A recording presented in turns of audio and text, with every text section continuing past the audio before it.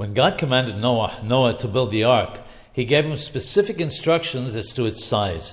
When one considers the multitude of animals that were supposed to enter the ark, even 50 arks of this size would have been much too small to hold all these animals. Clearly, the fact that they all entered the ark was a very great miracle.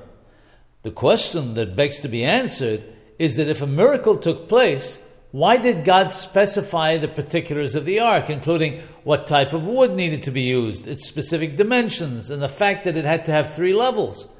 God could have used his miracles to save them without the ark. The answer is simply this: the way of the Torah is to command a person to do whatever is within his capacity within the course of nature.